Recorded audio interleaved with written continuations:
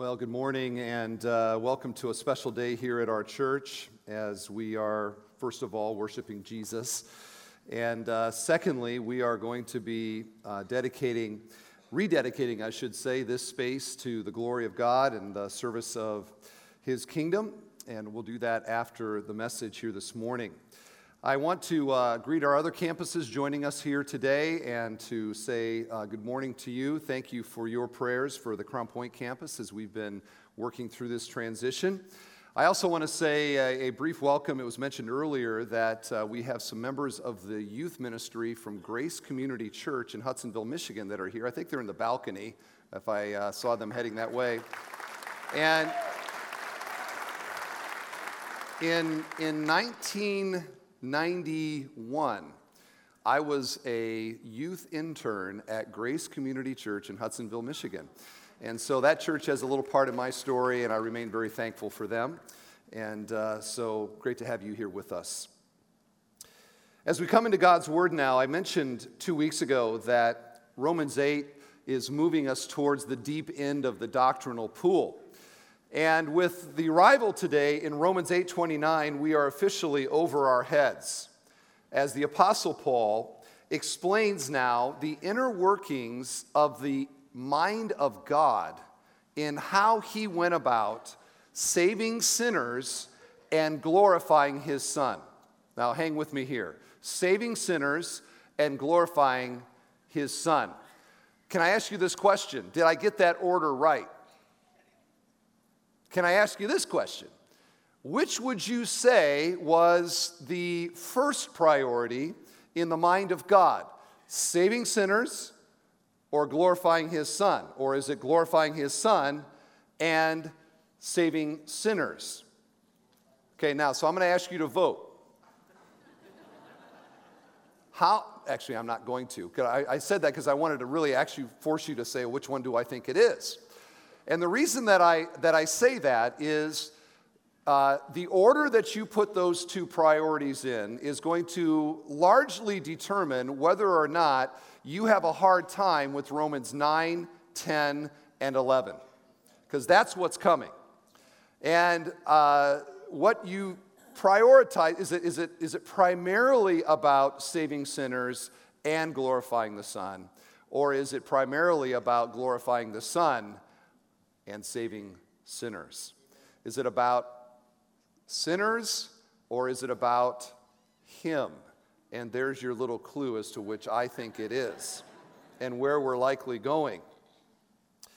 Today's text, though, is going to introduce to us three very important biblical concepts, biblical truths. Here they are: foreknowledge, predestination, and Christlikeness. Those are three big words, aren't they? I lost half of you already just saying the three words. But let me say them again. Foreknowledge, predestination, and Christlikeness. So what I'm going to do today is I'm going to touch briefly on the first two because Romans 9 is going to be the deep dive on that truth. And I'm going to spend most of the message today on Christlikeness. Okay, on Christlikeness. Christlikeness is the end goal of God's purpose in our lives. So let me read now. I'm going to begin in verse 28, which was our text for Easter last week. And I'm going to continue on into verse 30, which verse 30 will be next week's message. But here's what Romans 8 says. And we know that for those who love God, all things work together for good, for those who are called according to His purpose. For those whom He foreknew, He also predestined to be conformed to the image of His Son, in order that He might be the firstborn among many brothers. And those whom He predestined, He also called. And those whom He called, He also justified. And those whom He justified, He also glorified. May God bless His word to us today. And if we spent 2 weeks on Romans 8:28, and if we did that verse any service at all, it ought to go down in all of our minds as one of our favorite verses in all of the Bible. But notice the end of verse 28. It says this: for those who are called according to His purpose. And when we looked at that, we saw that this is not just the general call that God makes to any who will come and believe, but the more specific call that God makes to those who actually do. This is the summoning call of God. This is, in a way, what Jesus did at the grave of Lazarus when he said, "Lazarus, come forth." The call of Jesus created what he summoned. It created life in Lazarus. Without Jesus' call, Lazarus would never have been raised from the dead. And without God's call, none of us would ever believe. We are called according to, notice, His purpose. Okay? Now, who are we talking about there? God's purpose? God's will? God's plan? Yes, indeed. Is this so unusual that God would do all of this according to a plan? I mean, here we are today, we're rededicating this auditorium. We've seen a little video of some of the work that was done. Did you know that before all those little worker bees, like ants, were doing all their things, before they brought in the steel beams and all the different works, did you know that there was a plan? In fact, wouldn't you be disappointed if you found out that we just made this up as we went? And wouldn't you in the balcony be getting a little bit nervous right now about whether this is actually going to hold you up or not? What do you mean there was no plan? They never consulted a structural engineer in this thing? What a joke. Should we be so surprised that God, prior to doing the most complex thing that has ever been done, had a plan and a purpose? That all of the things and the activities of God saving us through Jesus, He enacted according to the plan? This all began in the mind of God. God had a plan, God had a purpose. And what Paul is doing here in Romans 8 is he is giving us a glimpse into the architectural mind of God. The plans by which God redeemed humanity and glorified His Son. So our verse today, our text is verse 29. Let me just repeat it. For those whom He foreknew, He also predestined to be conformed to the image of His Son. So the verse begins with that word "for." That means this is a continuing flow of thought. Those He foreknew are the same group of people as referred to in verse 28, who love God and who are called according to His purpose. So these are not three different groups of people. These are three ways of defining the same group of people. Okay? He's talking here about genuine Christians, authentic believers in Jesus. This is not true for every single human being that has ever lived, but those that are under the grace of God. The Bible calls these the people of God, the elect, the church. These are all New Testament words for the same group.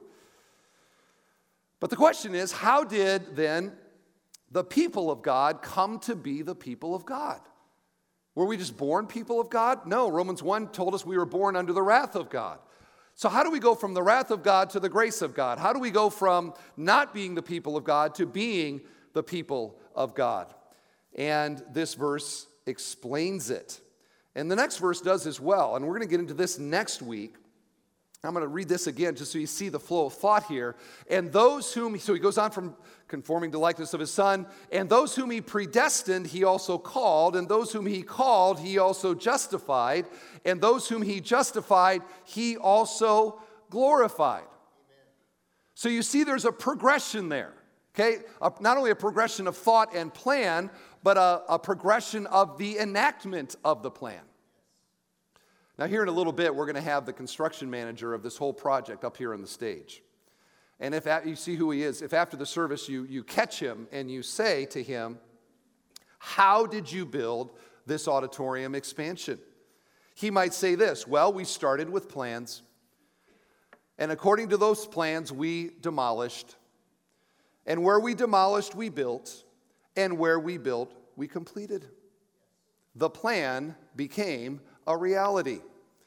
And that's exactly what verse 30 is telling us, is that God had a plan, and then He did this, and then He did this, and then He did this, and then it was completed, glorified. And that's what Romans 8 is explaining to us. But it does so with these words and ideas that are honestly hard to understand. And I would submit to you that we should be glad that it's hard to understand. We're going to have the architect up here in a little bit of this whole project. And if you catch him after the service and you say, hey, give me some of the technical details behind the way that you designed this balcony and all the expanding and all of that, I guarantee you, unless you are yourself an architect, he would tie you up in knots with load-bearing limits and, technical this, that, and the other. I can't even come up with the words. I don't even know what the words are. He would come up with the words, and we wouldn't know what they meant anyway, but you would think this guy's really smart. He understands all these deeper concepts about design, structure, and building. How much more the mind of God, the infinite mind of God, doing something way more difficult than this. Should we be that surprised that to explain even on a human level that we maybe can understand that there are concepts that are difficult to grasp? This is not a detriment. This is a compliment to God. We should be glad that there are things that are hard for us to understand. And two of those are here in verse 29, foreknowledge and predestination. Now, those are both words with a lot of letters in it. Please do not be intimidated by that. And I'm going to try to explain both of these briefly. Again, I'm saving most of this for Romans 9 when we get there. But he says in verse 29, for those whom he foreknew. This is a word that means what it sounds like. He pre-knew. He knew beforehand. Post-knew would be to know something afterwards. That's the way that we know things. We rarely know something in advance. We know things after they happen, right?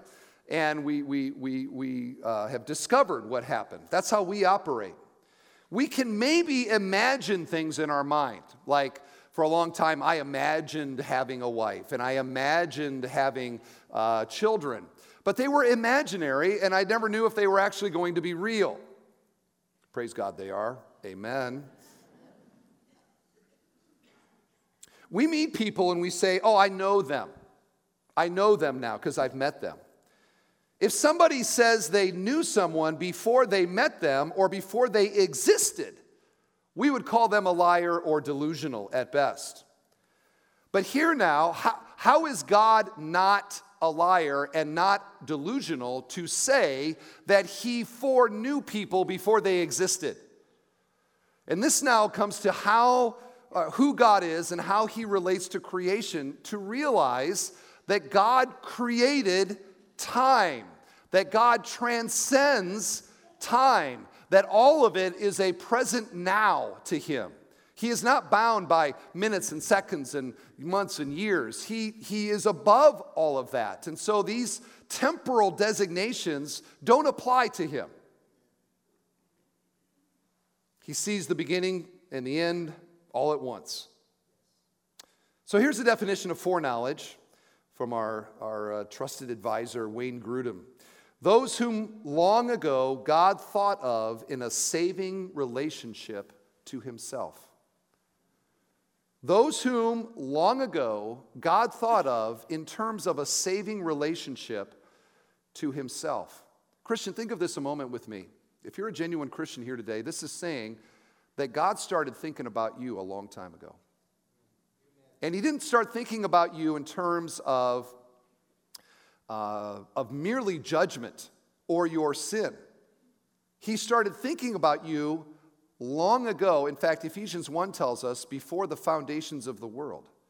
He began thinking about you in a kind of saving way. Like that individual right there, that person right there, that's somebody that I'm going to redeem. I'm planning, I am purposing how to redeem you. Would that be comforting to you that Almighty God's been thinking about you for a really long time?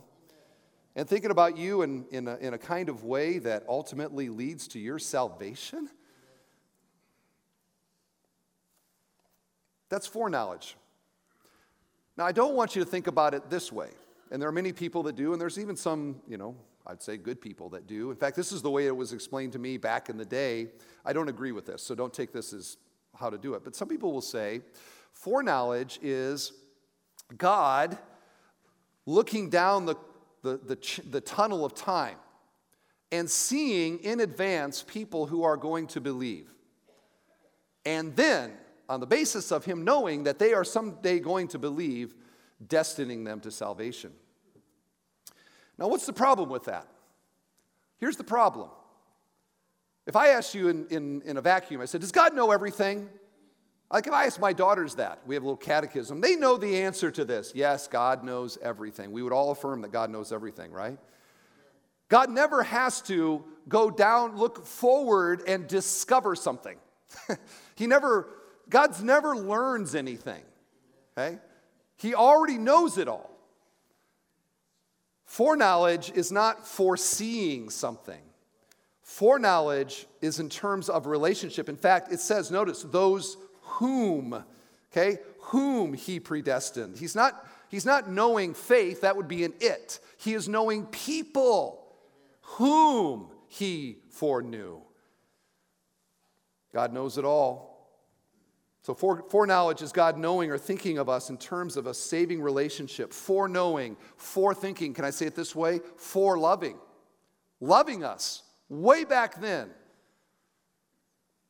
We come to know things, okay? Many of you are in school. We got this youth group. They're all in school. Can't wait to get there tomorrow, can you?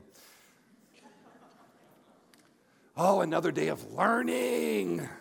That's how children get up and young people get up. Hey, it's another day of school. They bound to school. They can't wait to learn something. God's never learned anything. This is the doctrine of omniscience. He never learns anything.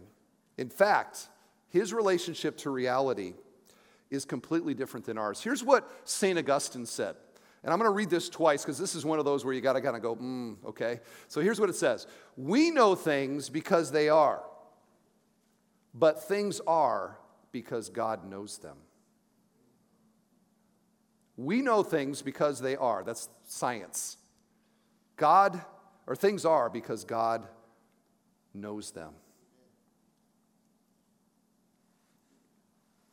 Now, this is not a perfect analogy, but I can tell you confidently that we loved our daughters before we met them. From the moment it went blue on the little test, like from that moment, all of a sudden, this thing, filled into my heart. I love this, you go to the ultrasound and, there's this child you love and here's this little, alien inside and do not make the mistake of getting the 3-dimensional ultrasound. You'll think an alien has invaded your wife's body. Like, that's not my child. But from the moment we found out we were pregnant, months before I met my daughters, I loved them already. I loved them in advance. In a much more dramatic and eternal sense, God thought of you, dear Christian, long before you showed up. Before he even created the universe, he was thinking of you in terms of someone that he purposes to save.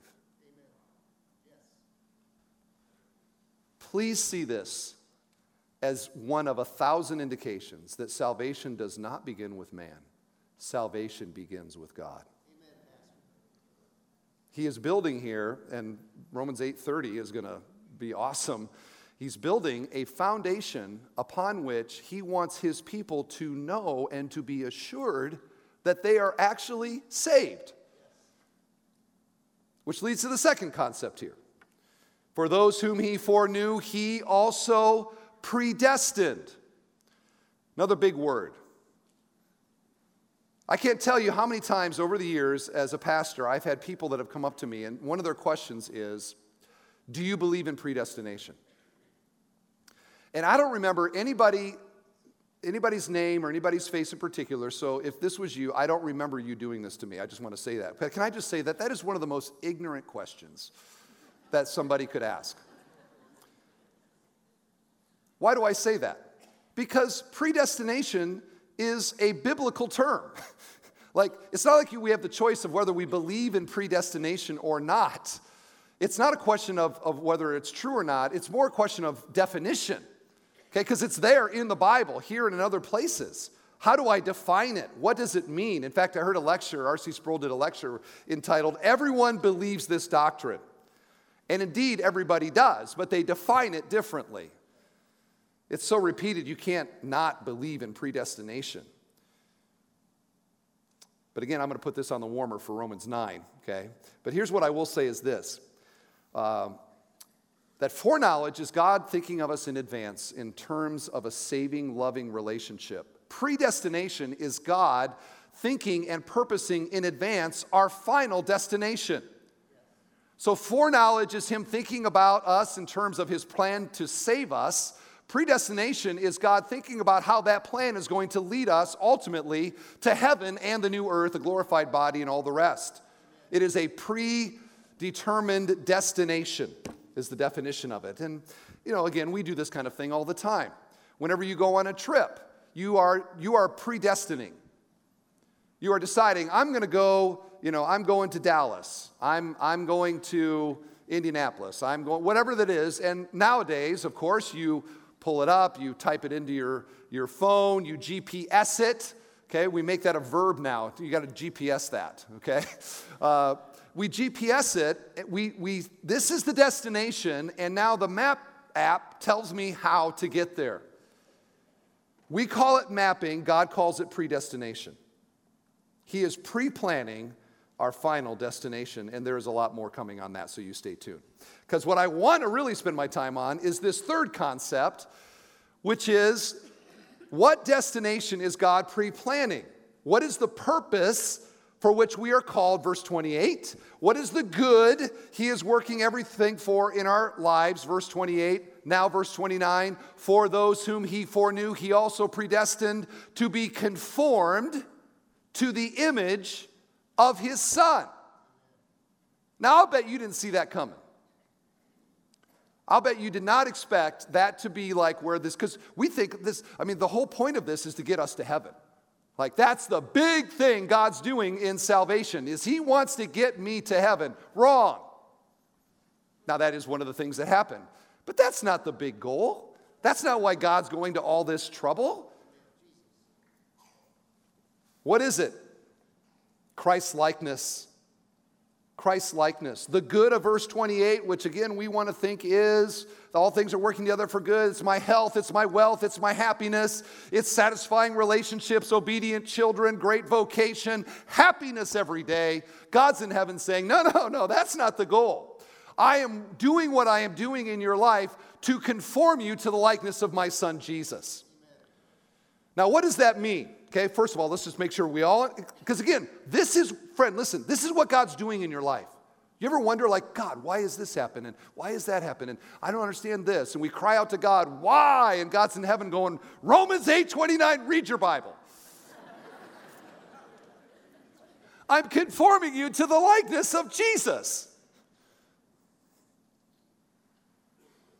I wonder, are you disappointed to hear that? Does this feel a little bit like a bait and switch that God plays on us? Like, I trusted in Jesus so I wouldn't go to hell. The big purpose of the gospel is me not going to hell. And God's in heaven going, no, the big purpose is to conform you to the likeness of Jesus. And I would submit to you, if that is a disappointment to you, is Jesus really your Savior? Really. Like, if that is disappointing to you, have you really grappled with what it means for Jesus to be your Lord and King, to be the hero of your story?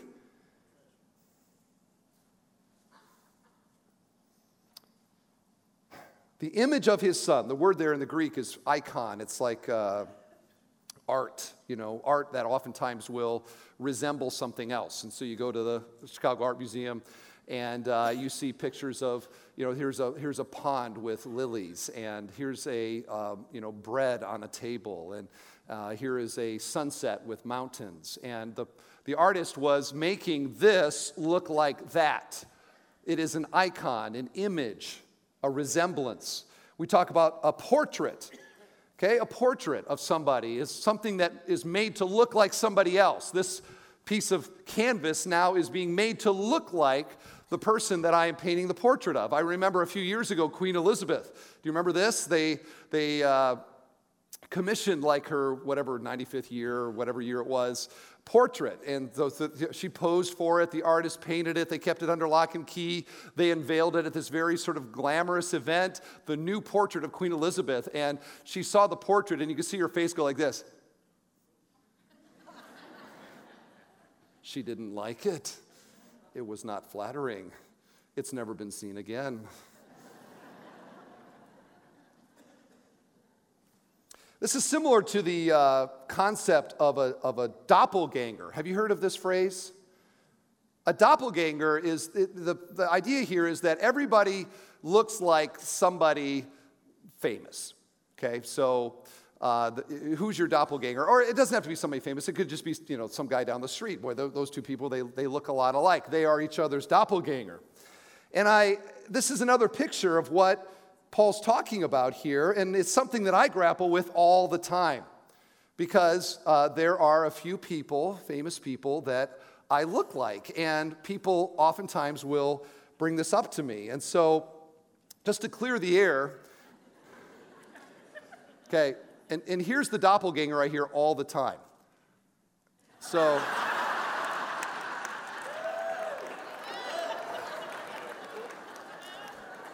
I want to clear this up. I am not Chris Hemsworth, okay? And I'm sure he there in Hollywood hears all the time, you look a lot like Steve DeWitt. So take that down, please.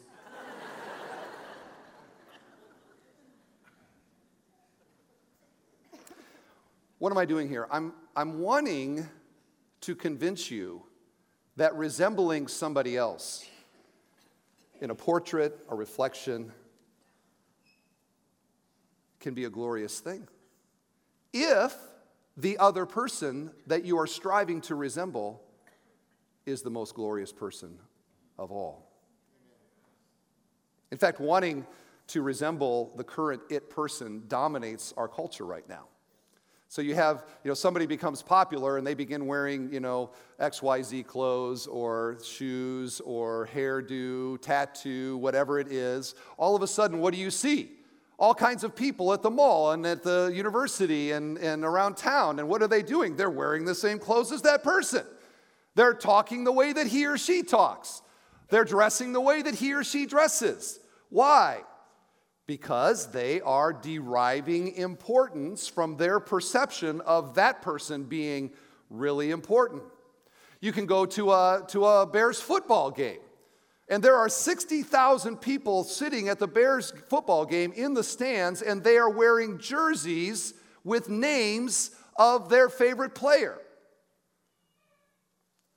In any other culture, at any other time, that would be viewed as silly. But at Soldier Field, it's really cool and costs you about $125. But what are they doing with that? And what is the teenager that's striving for acceptance doing by deriving importance from the perception of the importance of the other person? They are seeking to resemble the it person. It is a derived identity, a derived value. And now we go back to Romans 8:29. For those whom he foreknew, he also predestined to be conformed to the image of his Son. Friends, is that good news? It is good news for the Christian that our identity is in Christ and our identity is from Christ. That we have this derived glory, this derived value. It is a wonderful thing. It will be a wonderful thing for you if you think Jesus is wonderful. To understand that God in eternity past had a plan by which he was purposing to shape and form my character and my life and my values, my words, my heart, my service. God has purposed in eternity past to make every single person under his grace a little Jesus Jr., to conform us to the likeness of the most wonderful person who has ever lived. And again, I would say to you, if today that doesn't sound that exciting, is Jesus really your Savior? Like, really? Do you get what it means for him to be your Savior, Lord, and King? Because it's fantastic news to hear that God is doing this. In fact, this is the large goal that God has. I can hear people quietly scorning Christians. Oh, they're Bible thumper Jesus people. I can't believe that they would be so concerned about somebody else. And then you go to their house and it's all shiplap because Joanna Gaines said it was cool. What do we say? You're a hypocrite. And you are settling for something that is so far less than the glory of being made into the likeness of Jesus Christ, the Son of God. So friend, who do you want to be like? Young person, who is your hero really? Really? Friends, this is Jesus. Who else is worthy of us desiring to resemble? How can we see this as anything but great news? Now, let me clarify a couple things, because you might be thinking to yourself, okay, wait, Christ-likeness, that's kind of a new thing for me. I'm more familiar with words like holiness or sanctification. Friend, realize these are all the same thing. Okay, look at it this way. There's a little graph here. I think so. Is it coming? It's not coming. Here's what it means. Sanctification equals holiness, equals Christ-likeness. To read 1 Thessalonians 4:3, for this is the will of God, your sanctification. Now you could read that and go, oh, I thought it was that I would be Christ-like. Wait, that's the same thing. These are all similar concepts. Which leads to the question, how do we conform to the likeness of Christ? And our time is fleeting here, but just one verse that summarizes how this happens is 2 Corinthians 3:18. It says this, and we, with unveiled face, beholding the glory of the Lord, are being transformed into the same image, from one degree of glory to another. For this comes from the Lord, who is the Spirit. Through the gospel and by the grace of God, a Christian is somebody who sees in Jesus a kind of glory. Paul also talks in that passage about how the scales come off of our eyes. We are able to perceive in Jesus not just a religious story, not just an inspiring story, but a saving story and a saving person. We perceive who he is in his life, his death, his resurrection. We behold the glory of God. And it leads us, by the grace of God, to put our hope and our trust in him. And as we've seen in Romans, when that happens, the Spirit of God comes and indwells us. Our eyes are open to the beauty of Christ. And the Christian life is an ongoing experience of beholding, of seeing the glory of Christ. How do we do that? Primarily through Scripture, but through a lot of other ways. As we see God's Spirit at work within the community of faith and relationships with one another, as we see other people coming to salvation, as we ourselves increasingly savor Jesus and want in our hearts and our lives for his values, his perspectives, his attitudes to be shaped in us so that I increasingly resemble Jesus, we are being changed progressively. None of us arrived there. We are in the process like a stock, up and down. We have good days and up days, but a good stock is trending this direction.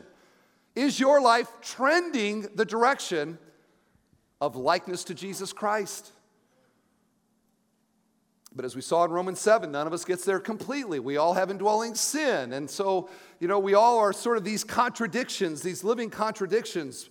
But the Bible says there's coming a time when we will all instantly be perfectly made in the likeness of Christ. Here's 1 John 3. Beloved, we are God's children now, and what we will be has not yet appeared.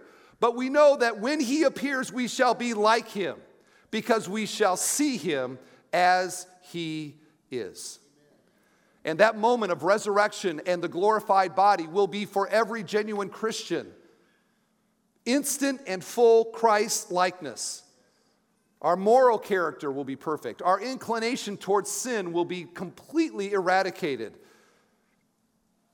No more struggle with sin. No more struggle with me and self and me. Our worship will forever and completely be all about him. Final question in the message today. Why does the Father purpose to make us like his Son? Like, if this is the big thing that he's been purposing before the foundations of the world, like, why, God the Father, are you doing this? And the simple answer is this, friends. God loves his Son. Amen. He loves his Son far more perfectly than any human parent has ever loved a child. God the Father loves the Son. And yet, even human parents, what do we enjoy doing? We enjoy looking at pictures of our kids.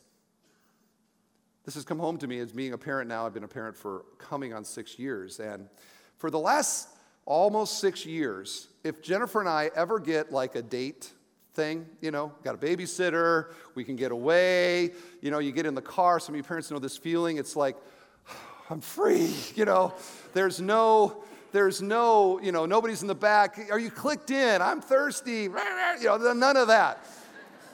It's quiet. It's wonderful. We pull out away from the house, and it's like, the world is our oyster. We can do anything we want. There's no constraints at all. We head off to some diner somewhere. We sit down.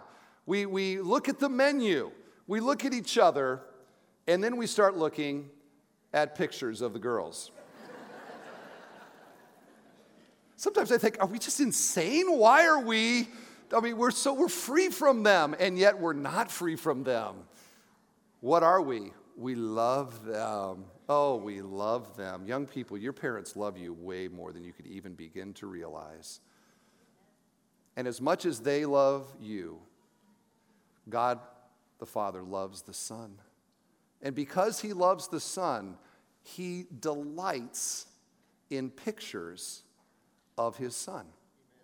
So much so that in eternity past, he thought of a plan and a purpose, if I can say it this way, to create an eternity where heaven and the new earth are peopled by little pictures of his glorious Son, resembling him with moral and spiritual perfection, high definition, glorious, living, breathing doppelgangers of the glorious and preeminent Son of God.